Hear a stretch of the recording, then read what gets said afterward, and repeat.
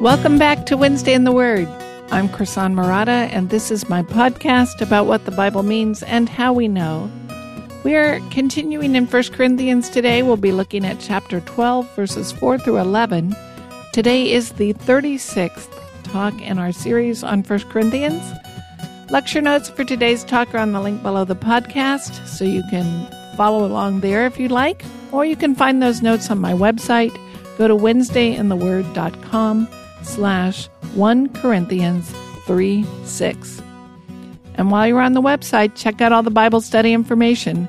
There's no charge, no spam, no ads, only Bible study. Thanks for listening. In chapters 12 through 14 of 1 Corinthians, Paul's addressing a problem in the church in Corinth involving manifestations of the Spirit.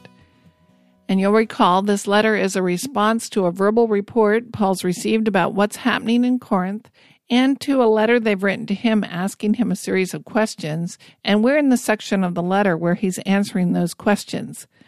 And these questions are not academic philosophy, but they are actual problems that are causing disagreements and division in their church, and they've written to Paul for help. In 12:1, he says, now concerning manifestations of the Spirit, and that's the new topic he's addressing. And this is the situation I think he's addressing. In Corinth, there's a group that strongly emphasizes speaking in tongues. Speaking in tongues has taken on great importance to them. They're influenced by their pagan background where they were used to seeing people go into trances and have these emotional expressions and experiences in idol worship.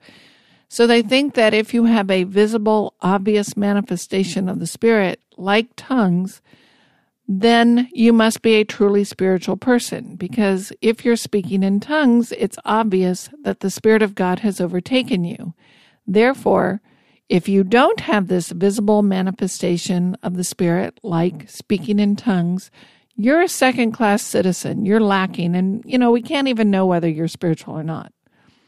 So Paul is speaking to this group of believers who are grading and judging each other by this mark of tongues. They look at tongues and they say, well, God is clearly working through him because he's speaking in tongues, but that other guy over there, well, we're not too sure he should be here at all. In the last podcast, we talked about Paul's first point, which was, you've got this wrong. The mark of the Spirit of God at work in a person's life is not what kind of outward experience they have. The mark of the Spirit of God at work in someone's life is that they can say and mean in a profound way that Jesus is Lord. That's the spiritual person. The truly spiritual person embraces and follows Christ. The person who is not spiritual will reject Jesus. If you want to know what the mark of true spirituality is, that's it. The mark of God at work in someone's life is that they will say and mean that Jesus is Lord. So if you want to know what comes out of the mouth of a spiritual person, it's not tongues, it's that they can say and mean Jesus is Lord. So in today's podcast, we're going to study Paul's next point, which has to do with unity and diversity. I'm going to start in 1 Corinthians chapter 12, verse 4, and read through 7. Now there are a variety of gifts, but the same Spirit. And there are a variety of ministries, and the same Lord. There are varieties of effects, but the same God who works all things in all persons. But to each one is given the manifestation of the Spirit for the common good. Paul's starting a new section of his argument, and I've argued that chapters 12 through 14 are one unit of thought, but along the way he has these different subpoints, and we're going to try to take them subpoint by subpoint. So here he's comparing what has variety and what stays the same. So the contrast is between unity and diversity. Unity is what stays the same. Diversity is what has variety. And this is a very important part of his argument. He says all God's people have the same Spirit. Everyone who belongs to Christ and is a genuine believer has the same Spirit of God at work in them. But that same Spirit gives a variety of differing gifts to different people. Now, why is that important to the Corinthians? Because some of the Corinthians are saying, if you lack a particular gift, then, you really aren't a spiritual person. Especially if the gift you're lacking is tongues, then we know you're not a person that has the Spirit of God at work in them.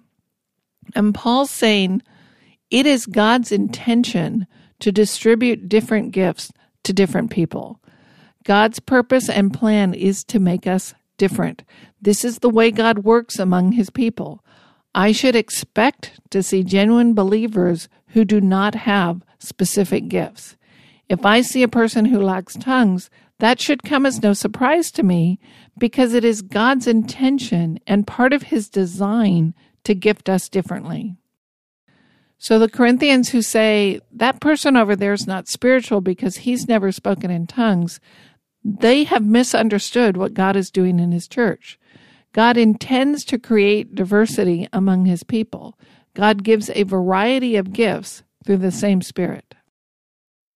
And Paul says three things here, and I think they are different angles of approaching the same point. So in 12:4, he talks about a variety of gifts or graces. He says, now there are a variety of gifts, but the same Spirit. Then in 12:5, he talks about a variety of services or ministries, so ways in which the members of the body serve other members of the body. And there are a variety of ministries and the same Lord. And then in 12:6, he talks about the results, the variety of effects and workings, that is, the workings of God to bring about various things through his people. There are varieties of effects, but the same God who works all things in all persons. And I think these three verses are parallel, and they're making the same point from a slightly different angle, and he's repeating it for emphasis. He's talking about a variety of manifestations of the Spirit, and he calls those things graces or gifts, services we're rendering by virtue of the Spirit at work in us, and the results or the changes we see where God accomplishes his purposes through us. And all of that is to say, we're different. We should expect to see differences. So the first thing to notice, though, is the climax of this repetition, or the punchline in 12:7, which is that the Spirit works in each of us so that we can serve each other.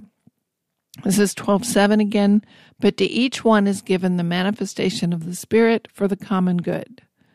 So we aren't given spiritual gifts so that we can do magic tricks or that we can have a claim to fame or we can have something that makes us special. The Spirit works in us so that we can serve one another and God can use us to bring about his purposes and his plans. I would translate that last phrase as to bring about what is beneficial. The idea is basically that these are manifestations of the Spirit to bring about what is better. The Spirit is working in us to bring good to God's people. So the gifts are not intended for me to say, wow, look at me, look how spiritual I am, as the Corinthians are doing. They are intended to be a way for each of us believers to have a beneficial effect on each other. We see this same idea in 1 Peter. This is 1 Peter 4:10. As each one has received a gift, employ it in serving one another as good stewards of the manifold grace of God. I think that's the same idea Paul's talking about here. Manifold means multifaceted. God imparts his grace to us in various multifaceted ways, and each of us is to employ whatever grace he has shown us in serving one another. God is graciously giving each of us a role to play in his kingdom. He gives one role to that person and a different role to another person, and we are to play whatever role he gives us gratefully and humbly and serve one another. And Paul's point is the same. We've been given these roles, these gifts, to be able to minister to each other and serve each other, not to judge each other and condemn each other as you Corinthians are doing. So there are a variety of ministries. There's a variety of services. There's a variety of effects and results that we perform, but there is only one master that we serve. We all belong to him, and we serve others on his behalf. There are a variety of effects or results or outcomes, but it is God who plans and purposes it all. So one person might have a role to play where they impact hundreds of thousands, and one person might have a role to play where their primary job is to influence one or two people. That's all up to God. There is one God who is working all these things out in his grand plan. Now, Paul goes on, after saying there are a variety of manifestations of the Spirit, he goes on to give us some examples of those manifestations. And before we look at the list, I want to make a point about the context. Often we approach a list like this as if it were a comprehensive official list. And we do this when we find lists of virtues, lists of fruit of the Spirit, and so forth. We approach this list and the passage as if Paul's entire purpose was to give us the catalog so that we can figure out which one we have and which one applies to me. And I just want you to notice that's not Paul's purpose. That's not what he's doing here. Interestingly enough, Paul gives a list here, and then he gives another list a little later on in the chapter. If you compare the two lists, you'll see they're not the same. Well, why is that? Because Paul's not giving the official list or catalog. He has a different purpose. He has just said one and the same Spirit is at work in the world in a variety of ways to give a variety of gifts to a variety of people, and let me give you some examples. Here are a few of the ways the Spirit works in the world. I don't think Paul means to be exhaustive. He's not intending to explain how to find your gift. He's not explaining how the gifts are distributed or which ones are common and which ones are rare. He's not explaining any of that. That is not his purpose. His purpose is to say, this one Spirit does a variety of things, and let me give you some examples. Now, we do have to be careful here. The manifestation of the gifts of the Spirit have been of particular concern to the various charismatic branches of the church. In some denominations, several of the phrases that we encounter in these next few verses have become rather technical terms. Word of knowledge, for example. Some people have a very specific understanding of that term, and when they see that phrase, they would describe that as when someone stands up and says, "Wait, I have a message from God. Someone here has recently lost a loved one, and we need to pray for them right now." Something like that. They would call that a word of knowledge and think that's a very technical kind of thing that Paul has in mind. I would argue, as you read through the flow of this argument and the context, that is not the sort of thing Paul has in mind. In fact, I don't see any reason in the context to see these phrases as technical terms at all. The Spirit gives people the right understanding such that they have the right words to say at the right time. And some have the opportunity, through the work of the Spirit in their lives, giving them understanding, to then speak that wisdom into their community. They can say something wise, something helpful, something beneficial that has value. They can impart knowledge, some accurate understanding of truth and what God's up to in the world. If we didn't have these branches of the church who've taken these phrases and made them technical terms over the years, I don't think we would come up with that as our preferred interpretation. All right, so let's look at 12:8. For to one is given the word of wisdom through the Spirit, and to another the word of knowledge according to the same Spirit. To be wise is to see things the way they are, to have God's perspective on the world. The wise person can see a greater hope in the tragedies of life, and so forth. Wisdom has the most important things in mind so that we have the right perspective. And some people are given wisdom and understanding such that they can encourage, exhort, and edify others.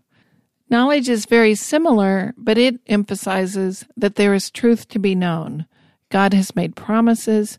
God has revealed parts of his plan. God has said what is right and what is true, and we can know that. We can understand and know what is true and what the scriptures mean. And some people have been given clear and accurate understanding of truth such that they can encourage and correct others. Both of these are for the benefit of others. People have the opportunity to speak wisdom or knowledge so that the community can benefit. The idea here is that through the working of the Spirit in their lives, some people are given the opportunity to speak wisdom and knowledge to others. The Spirit has given them understanding, and perspective and clarity such that they can speak to others in a beneficial way. And their job is to help the rest of the community by reminding others of the truth, and so forth. 12:9, to another faith by the same Spirit, and to another gifts of healing by the one Spirit. Now this verse often confuses people because all of us who are God's children have saving faith. So how can faith be a gift of the Spirit? And people debate that. They have different ways of sorting it out. Remember, in 12:1-3, Paul started this argument by saying no one can say that Jesus is Lord unless the Spirit has given him or her understanding. So all the children of God have saving faith because the Spirit of God has given it to them such that they can know and embrace the fact that Jesus is Lord and all that that implies. But now here we're in a paragraph where Paul is making distinctions. He's saying some people have wisdom, some people have knowledge, some people have faith. And the context suggests that Paul is talking about a kind of faith that is not given to everyone. That suggests that he is not talking about saving faith. He's not talking about the faith that says Jesus is Lord, but some other kind of faith that you might not have, but the person sitting next to you does. Well, what would that be? He doesn't tell us, but I think he gives us a clue in chapter 13. In chapter 13:2, he says, if I have the gift of prophecy and know all mysteries and all knowledge, and if I have all faith so as to remove mountains, but do not have love, I am nothing. So in 13:2, he says, I might be a prophet through the work of the Spirit, I might have knowledge through the work of the Spirit, or I might have faith that moves mountains through the Spirit, but if I don't have love, I have nothing. And then he will conclude chapter 13 by saying there are three things you must have: faith, hope, and love. So we see this distinction. If you follow through his argument, he's talking about different kinds of faith. There is this faith in 12:9, there's this faith that moved mountains in 13:2, and there's the faith in 13:13 that is paired with hope and love that everyone should have. But in 12:9 and 13:2, he's talking about a kind of faith that not everyone has. And in 13:2, he gives us this phrase, this explanatory phrase of that faith that moves mountains. And I would argue that that faith that moves mountains and the faith in 12:9 are the same kind of thing. And then they differ from the kind of faith you have to have that saves you and things like love and hope. I think the faith that everyone has is saving faith, and that's what he's talking about in 13:13. But in these other two verses, he's talking about something else. Every believer must have saving faith, but there's another kind of faith that moves mountains, which seems to be a particular sort of confidence that some people have and some don't. Okay, so what is that? What exactly would that look like? Well, Paul doesn't say, so I'm speculating here, but because he uses this language of faith that moves mountains, I suspect that he's talking about a kind of faith that is given to people who are called to face extraordinary trials. So the martyrs, for example, or Corrie ten Boom, who had to endure a Nazi concentration camp, or anyone who's called to live a life of persecution or intense suffering. It makes sense that if God calls someone to face that kind of a trial, he would also give them the confidence and the trust to persevere day by day through those circumstances. Or it could be the kind of thing given to people like the patriarchs or the prophets. How could Abraham be so willing and ready to offer Isaac as a sacrifice? I imagine he had this kind of faith. Or God tells Elijah that it won't rain until Elijah prays, and Elijah believes and trusts him. Or Jeremiah buys land in Israel right before the exile because he believed the word of God that the exile would end and that land would have value again. So I think he's describing a kind of faith that says, I believe when I say to this mountain, move, it will move. Not just wishful thinking, but somehow I have been given to understand by the working of the Spirit of God that God intends to move this mountain, and it is utterly appropriate for me to believe it and would be wrong for me not to believe it. So that's my best guess. We see examples in Scripture and in history of people acting with utter confidence despite their outward circumstances. So everything around them looks one way, and yet they step out with utter confidence and say, no, God is doing this. I'm suspecting that's the kind of faith Paul's describing here. Something that not everyone is required to have, but those people who need it will be given it. Okay, back to 2:9. To another, faith by the same Spirit, and to another, gifts of healing by one Spirit. What are gifts of healing? Well, there are two good options here. We see healing happening throughout the New Testament, and one option is that he is talking about that kind of gifts of healing. That is, I receive the gift of God using me to heal this person, and then maybe at a later time I receive another gift of God using me to heal another person. And I would understand it that way rather than as a kind of superpower that I can work miracles. So it's not that I've been given the power to heal on my own discretion, but that God has graciously allowed me to play that role when he heals people. Just like he allows a prophet to speak his word.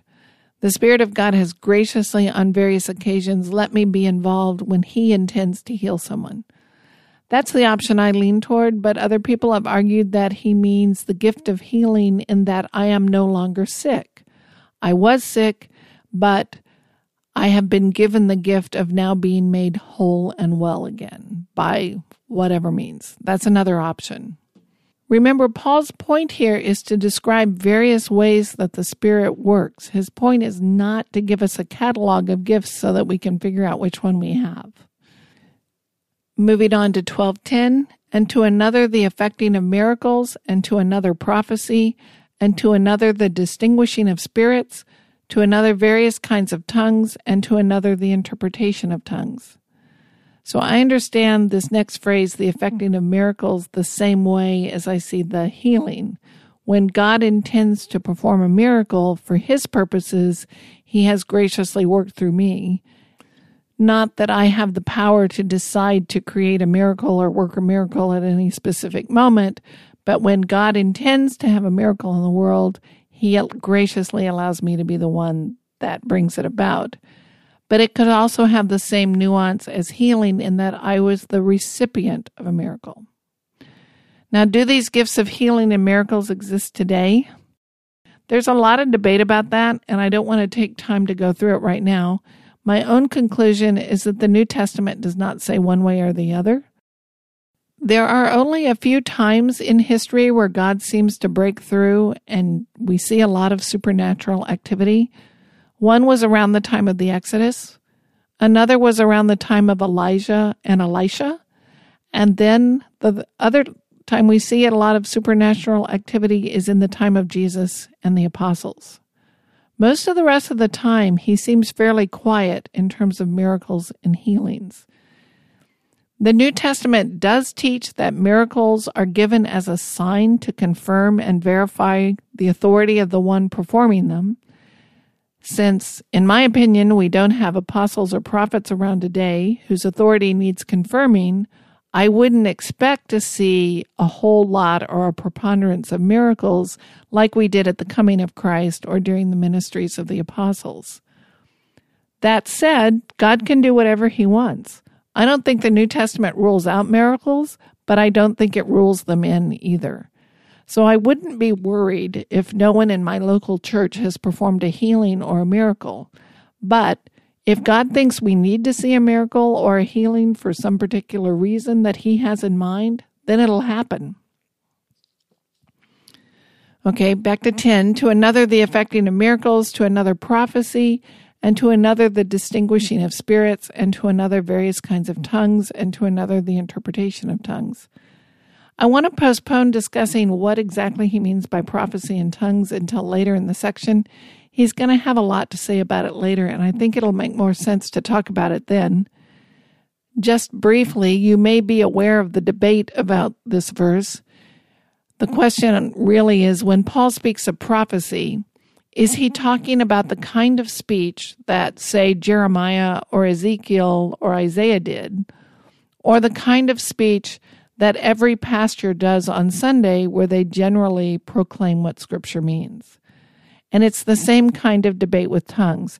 Does he mean the specific gift we see in Acts 2, where people spoke in normal human languages that they didn't actually know, and other people hearing them understood those natural languages? Or does he mean the kind of thing we see in some churches today where people make noises with their mouths that is not necessarily a recognizable language, and they may not even know what they're saying?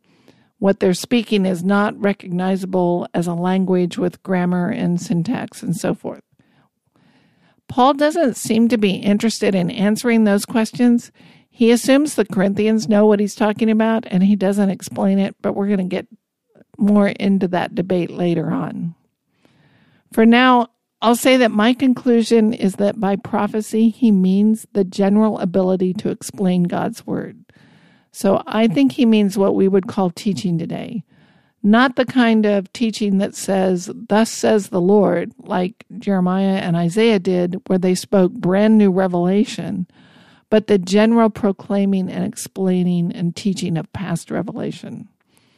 And by tongues, I think he means what we see in Acts, where people were speaking in a language that they hadn't been taught, and others who knew that language could understand them. But we're going to get into that debate in a later section. Distinguishing of spirits. Distinguish here means to sort out, to judge between, to kind of weigh the good and the bad. And in two other places where Paul talks about prophecy, he immediately talks about the need for people to judge or evaluate that prophecy, to distinguish it, to sort it out. It seems to have this idea of weighing and judging whether it's true or false. And it seems to me that he's saying whenever you have a situation where people are prophesying, some others are given the role of evaluating or weighing whether they speak rightly or not. That's one of the reasons I think he means general teaching here, because I'm not sure we have a role in, say, judging or evaluating prophets like Isaiah. But notice that we have a series of pairs here. In 12:8, wisdom and knowledge are paired. In 9 and 10, healings and miracles are paired. Then we have prophecy and distinguishing as a pair, and tongues and interpretation as a pair. But there are 9. There's faith in the middle that has no pair. I don't know if that has a whole lot of significance, but it's interesting to me. It's a very typical kind of poetic structure that we see in Hebrew poetry, and Paul may just be following that as a literary style because he's a good writer. Now he sums up his point in 12:11. But one and the same Spirit works all these things, distributing to each one individually just as he wills. This is the heart of the point he's making. One and the same Spirit works all these things, distributing to each one individually just as he wills.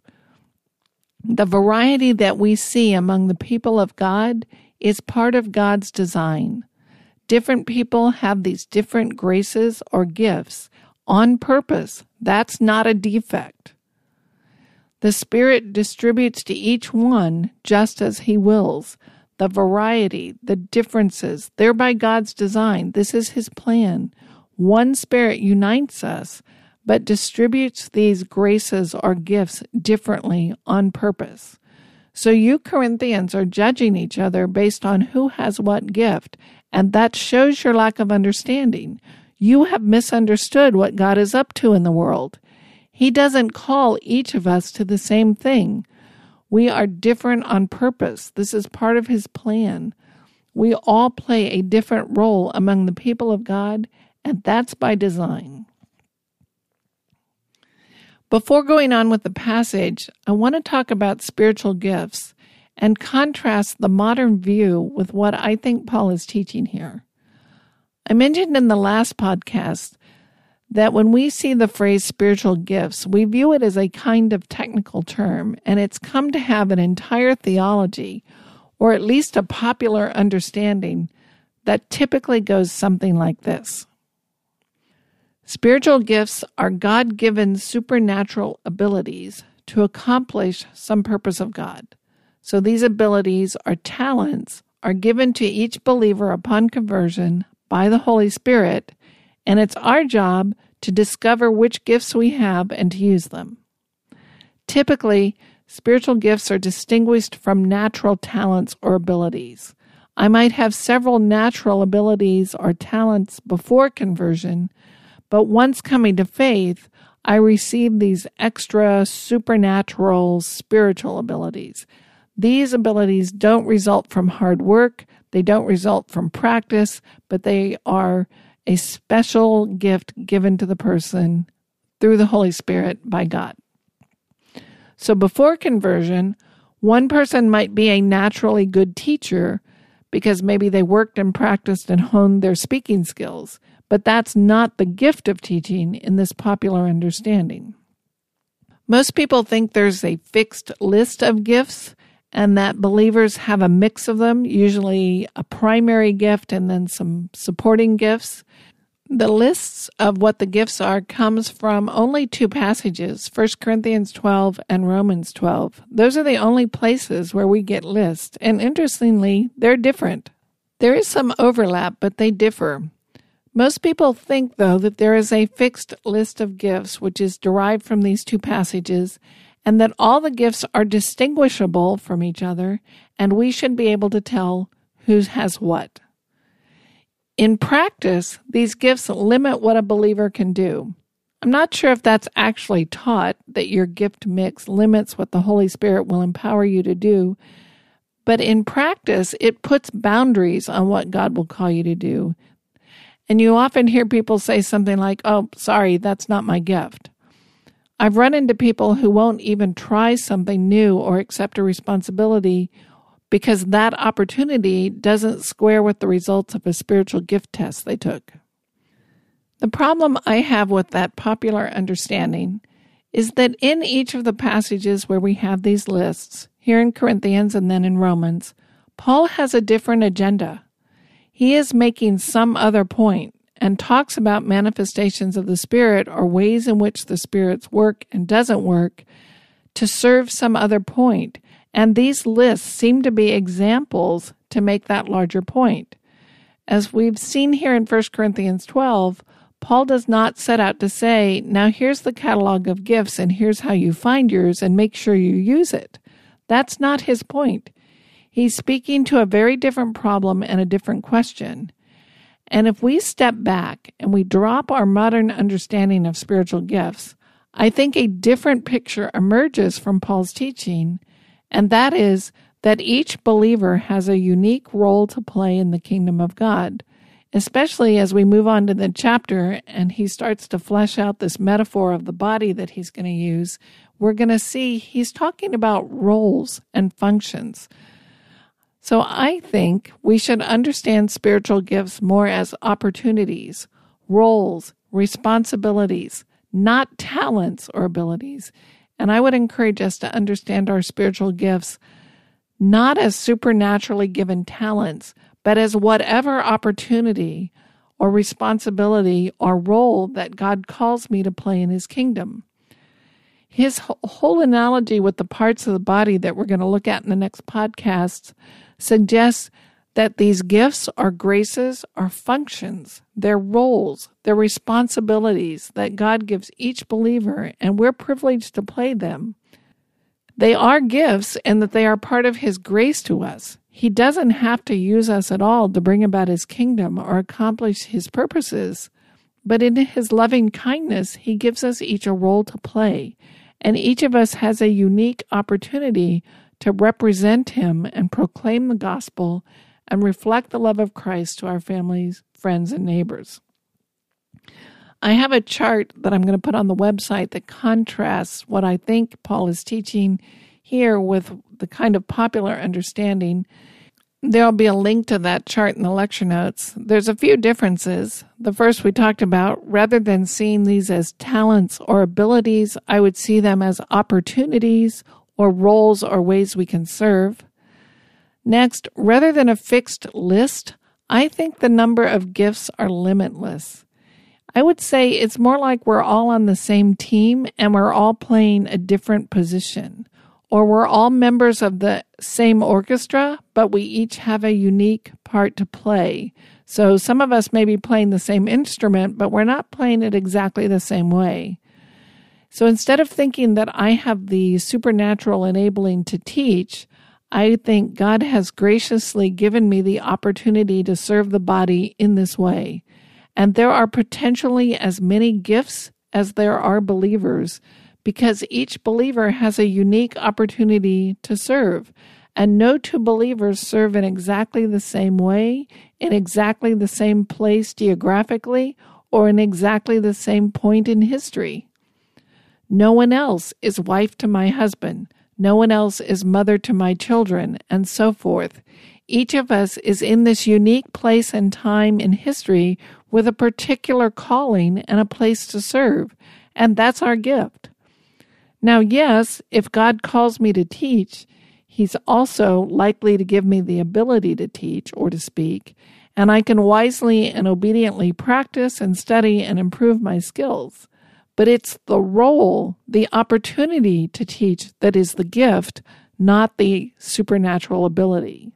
Now, I also think it's true that our roles and callings could very well be related to natural talents, natural interests, and abilities, because those are also part of God's gift to us. It makes sense that in giving us opportunities to serve His kingdom, He would also equip us with the appropriate desires and skills to fulfill the task He's called us to do. So I don't think we need to put pressure on young believers to find and use their gifts. Rather, I would encourage young believers to explore. Try something and see what happens. In fact, try lots of different things and see what happens. Rather than asking the question, what's my gift? Ask the question, how can I serve God here where I am? And then do it. You can serve without ever taking a spiritual gifts test. Understood this way, spiritual gifts, or we might say spiritual roles and responsibilities, do not in any way limit the kinds of ways God could ask you to serve His kingdom. In fact, I think from my experience and studying Scripture that your roles and opportunities will probably change. What you're called to do in your 20s may not be the same as what you're called to do in your 50s. So your position in the orchestra, your part on the team, your place in the body will more than likely give you the opportunity to serve one particular way more often than others, but that doesn't mean that God couldn't call you to do something else later on. Now, it is true that some of the ways we serve the kingdom are more overtly supernatural than others. Paul's miracles were more obviously supernatural than his teachings in the synagogue, but both were gifts from God.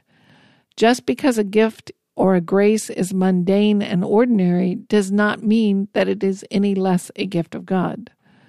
What we often refer to as the sign gifts are more inherently supernatural, but all the gifts are from God, and all are part of the ways we can serve His kingdom. Remember, God's purpose in giving us these roles is for believers to serve each other, to help each other. We are called to be part of a community of people who belong to Christ.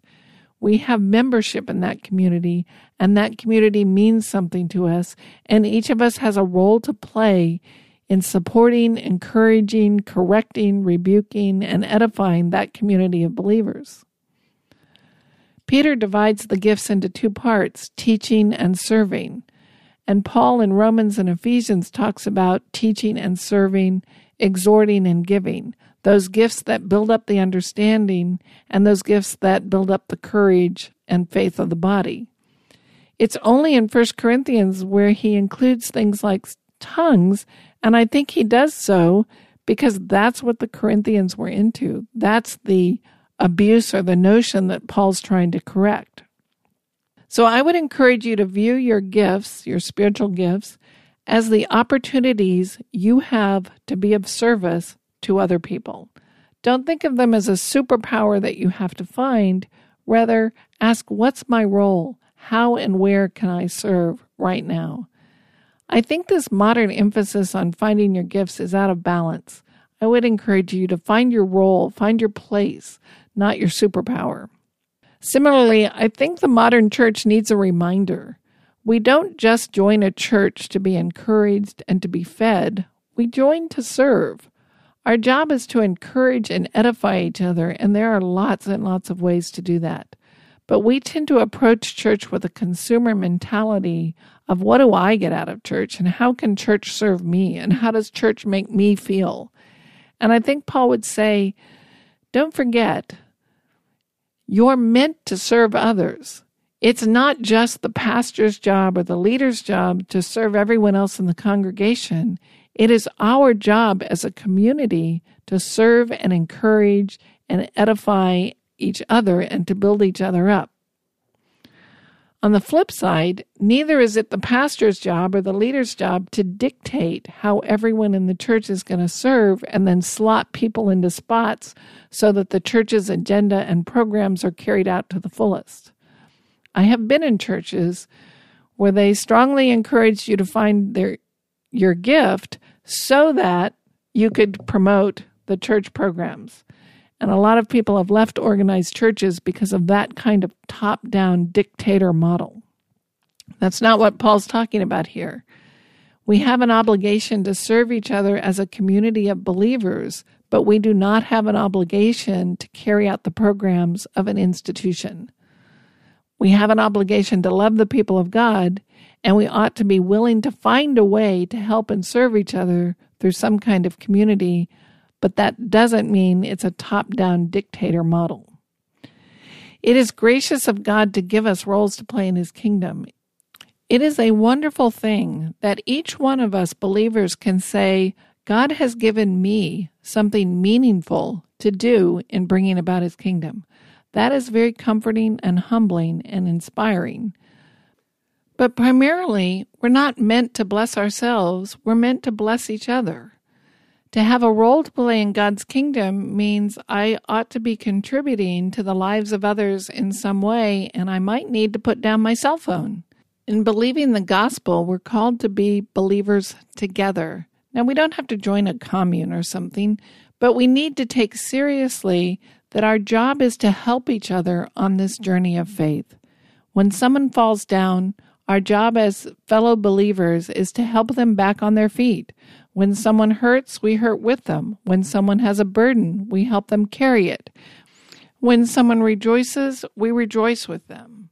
I think that's a better understanding of the metaphor of the body that Paul uses in this chapter, and we're going to explore that more in the next podcast. Thank you for listening to Wednesday in the Word, the podcast that shows you not only what a passage means, but how we figure it out. I really appreciate you listening to this podcast, and I have 3 favors to ask. Please subscribe to the podcast, leave a positive rating on your favorite podcast platform, and tell a friend. And if you can only do one thing, telling a friend is best. Our theme music is graciously provided by Reggie Coates. You can find his music and CDs on heartfeltmusic.org. I'm Krisan Murata, and I'll see you next week at Wednesday in the Word.